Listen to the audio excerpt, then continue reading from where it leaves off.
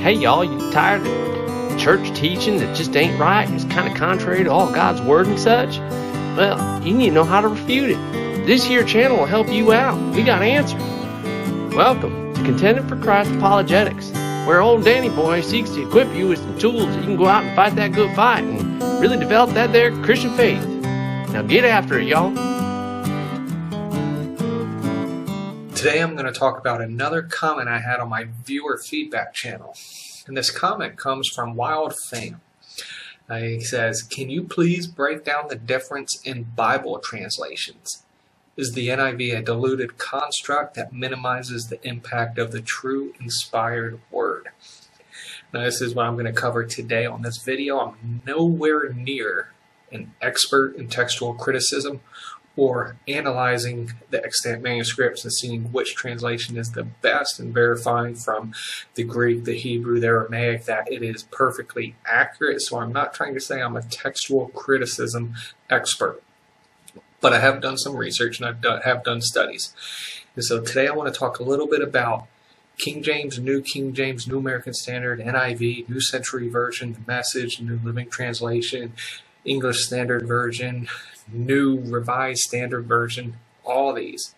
Which is the best translation to use? Is there such thing as the best translation? And so I want to talk a little bit about this. First, you got to understand the difference between formal and functional equivalence. Formal and functional equivalence. Formal equivalence pretty much takes the extant manuscripts that we have, the copies, the autographs from thousands of years ago, and they try to do a word-for-word translation without losing much of the meaning there. Whereas on the other side, you have your functional equivalents, where they don't really go for word, they go for more thought for thought, leading into a paraphrase. And so what the intent is for this is for the Bible translators or the committee to read that original language, try to understand what they believe the original author meant, and then paraphrase it into terminology and idioms, figures of speech, things that we would know of today. And so there's a broad difference between the King James and the New American Standard and the Message, the New Century Version, and New Living Translation, with NIV and NRSV somewhere around in the middle. And so when we're talking about Bible translations, the first thing to really understand is the difference between formal and functional equivalence. Again, formal, word for word, they try to stay as true to the original Greek, Hebrew, Aramaic as possible without losing the comprehension, if you will. Whereas the Message translation, New Century Version, New Living Translation, they go ahead and try to just take the thought the author is trying to give and then put it in modern English today. And that's kind of dangerous because now you're taking a translation committee or an individual and they're translating the original and they're trying to add their thoughts and their interpretations of Scripture and pass it off as a legitimate translation. Now both play some sort of role as far as the type of student, the type of study one's trying to do, and as well as the age difference as well. So if you have someone about my age, and I'm not going to tell you how old I am, but someone about my age trying to really study Scripture, I would use more of the formal equivalents to study it, to get more of that word for word so that I can find out what the original meant as far as the words go and the semantics, so that I can try to find what I believe is the interpretation and the application of the passage. Whereas a younger individual or a child would probably lean more towards the thought for thought to make it very easy to read. Now there are some other issues, and I probably won't get into that, but if you take some NIV translations and put it alongside the King James, New King James, you're going to find some differences. And we're going to talk a little bit about that now, but I'm just going to leave it there that there are going to be differences between those translations. But the issue when you're talking about translations and what translations to use, you're really asking the question, which translation of the New Testament is best to use? Because that's really where it's at. Because majority of the Old Testament translations, from what I've researched and everything, really use the Masoretic text. That's mainly where the Old Testament comes from. Now, there may be some other manuscripts, but that's mainly where it's from. The New Testament is what brings the division or the debate. And the division and the debate comes from two main texts or two main areas. And this is really where this question is answered. You have one area called the Byzantine area, the Byzantine text. Then you have the other area text known as the Alexandrian text, the Alexandrian era in Egypt. You see, the Byzantine is considered the majority text. This is where you get the King James and the New King James Version. Whereas the Alexandrian text is considered the critical text. And these are where the NASB, the ESV, the NIV, and all the other pretty much translations come out of, is this critical text. And this is really where the debate is. Basically, the critical text was mainly found in an area in Alexandria, Egypt. That's why it's called the Alexandrian text. Whereas the Byzantine text is found in modern-day Turkey area. And if you look at this map with the majority text, the Byzantine text, it was found where these New Testament churches were established at. So that's why you're probably going to have a majority, a lot of manuscripts found in that area. Because Paul wrote the letters, Peter wrote letters, James, and all the New Testament authors. So they would have been circulated and copied and transcribed from there. And so when you're talking about translations, realize it's not really necessarily about King James versus New American Standard NIV, but it's more about Byzantine versus Alexandrian. Majority text and the received text versus the critical text. So let's look a little more about these. The majority text, there have been over 5,200 extant manuscripts found, 5,200 copies of the New Testament, the Byzantine text. It's said, and you can double check my facts if you'd like, but it said only 1 to 3% of the Byzantine majority 5,200, only about 1 to 3% of those are found in the Alexandrian text. So you're looking at somewhere around only 50 to maybe 100, 150 extant manuscripts survive in the Alexandrian text. So you have a lot more of the Byzantine text than you do the critical text, the Alexandrian text. And that's why it's called the majority text, or at least one of the reasons.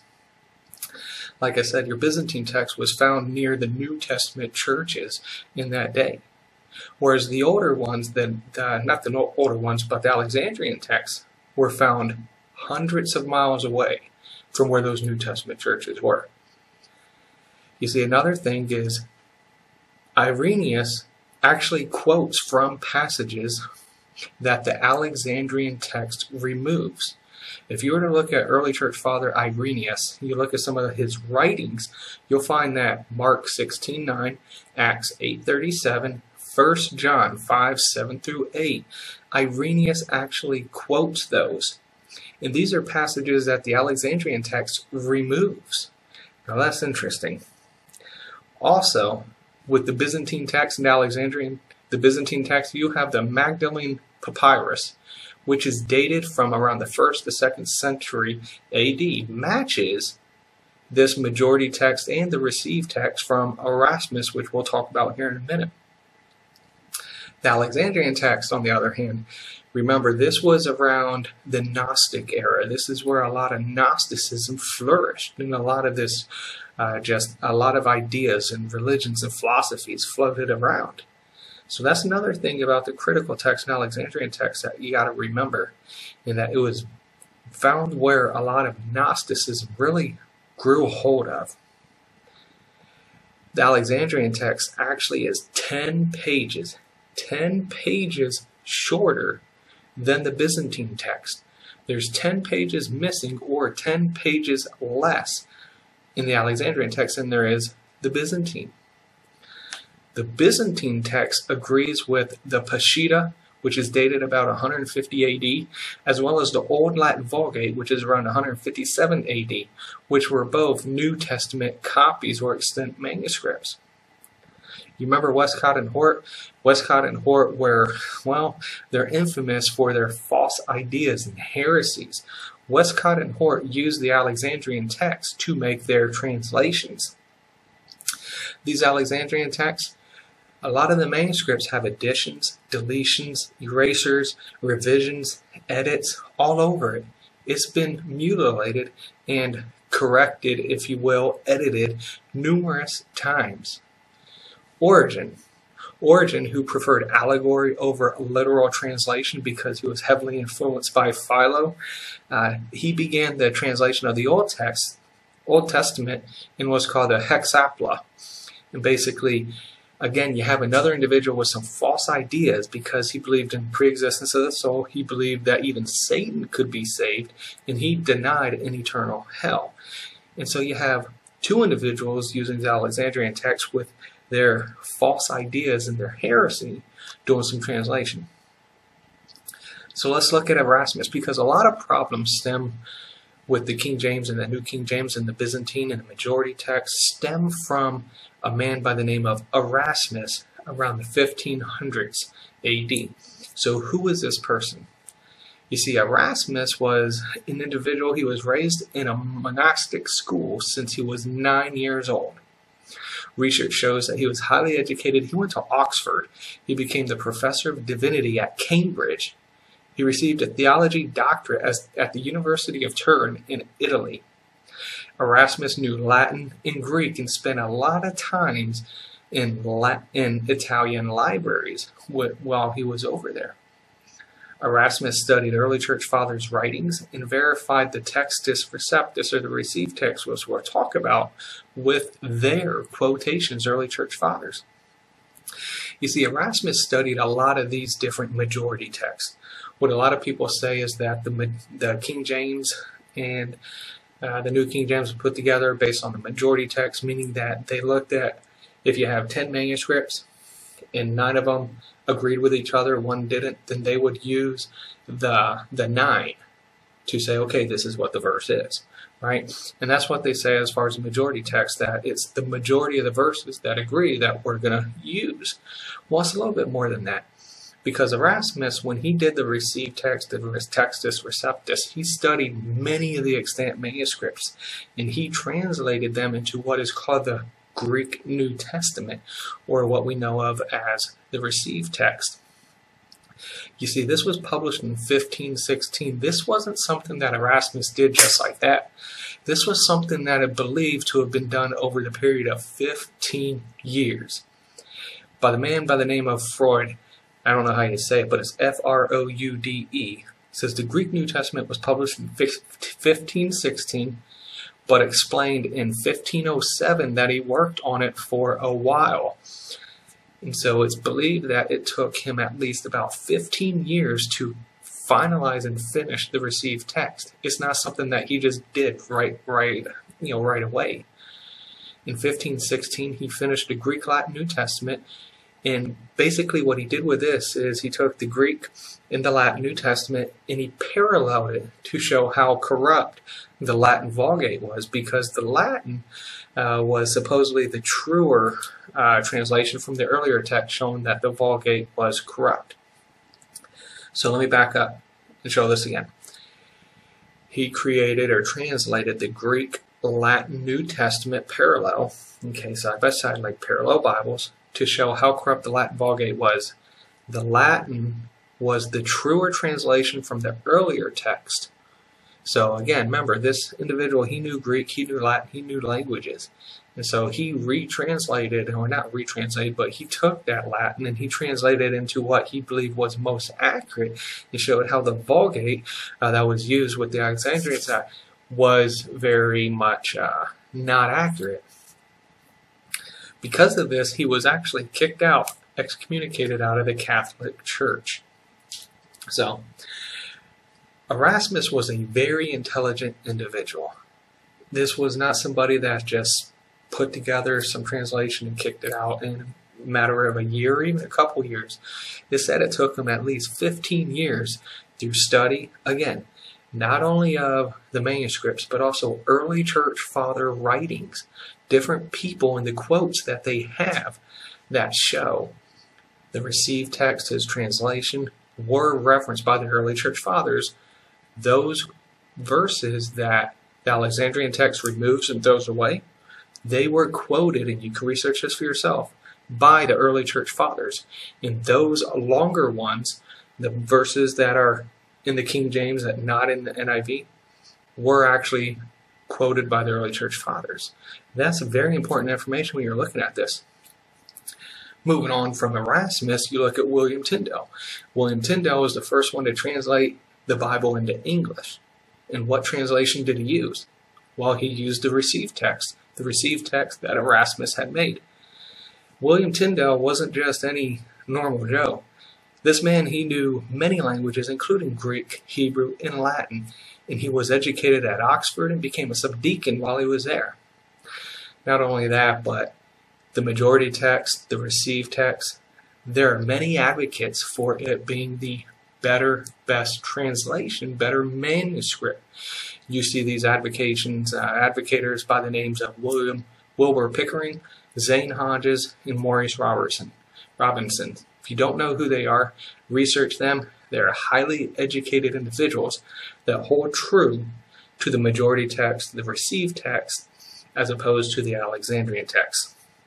So that's pretty much it. This question about which translation is best, it goes a lot deeper than either formal or functional. It goes deeper to what manuscripts do we hold to be closest to the original autographs. Is it the Alexandrian or is it the Byzantine? Is it the ones found in Egypt or is it the ones found in Turkey, closest to the New Testament churches? Both of them are old. Both of them have old references. And we see this from the Peshitta. We see this from the Magdalene Papyrus of the majority text.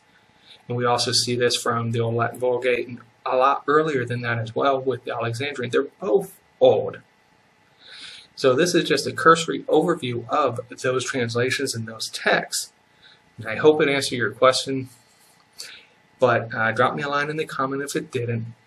Like I said, I'm no textual critic, but I'm just a guy who likes to research and study and draw my own conclusions. And so let me know how you agree, how you disagree. But if you were to ask me, if you're just looking at formal, functional, go with formal. King James, New King James. If you're looking at which manuscript is better, more accurate to the original, whether it's the majority text, received text, or whether it's Alexandrian, I personally choose to use the majority text, the received text, because I believe it's more attested to by the early church fathers than the Alexandrian text is. So that's pretty much it. I hope you liked this video. Even if you didn't, give me a like, subscribe, whatever the case is. Let me know how you disagree and how much of a ignoramus I am. But I thank you for that question. I hope you guys have a great, wonderful day. And until next time, God bless.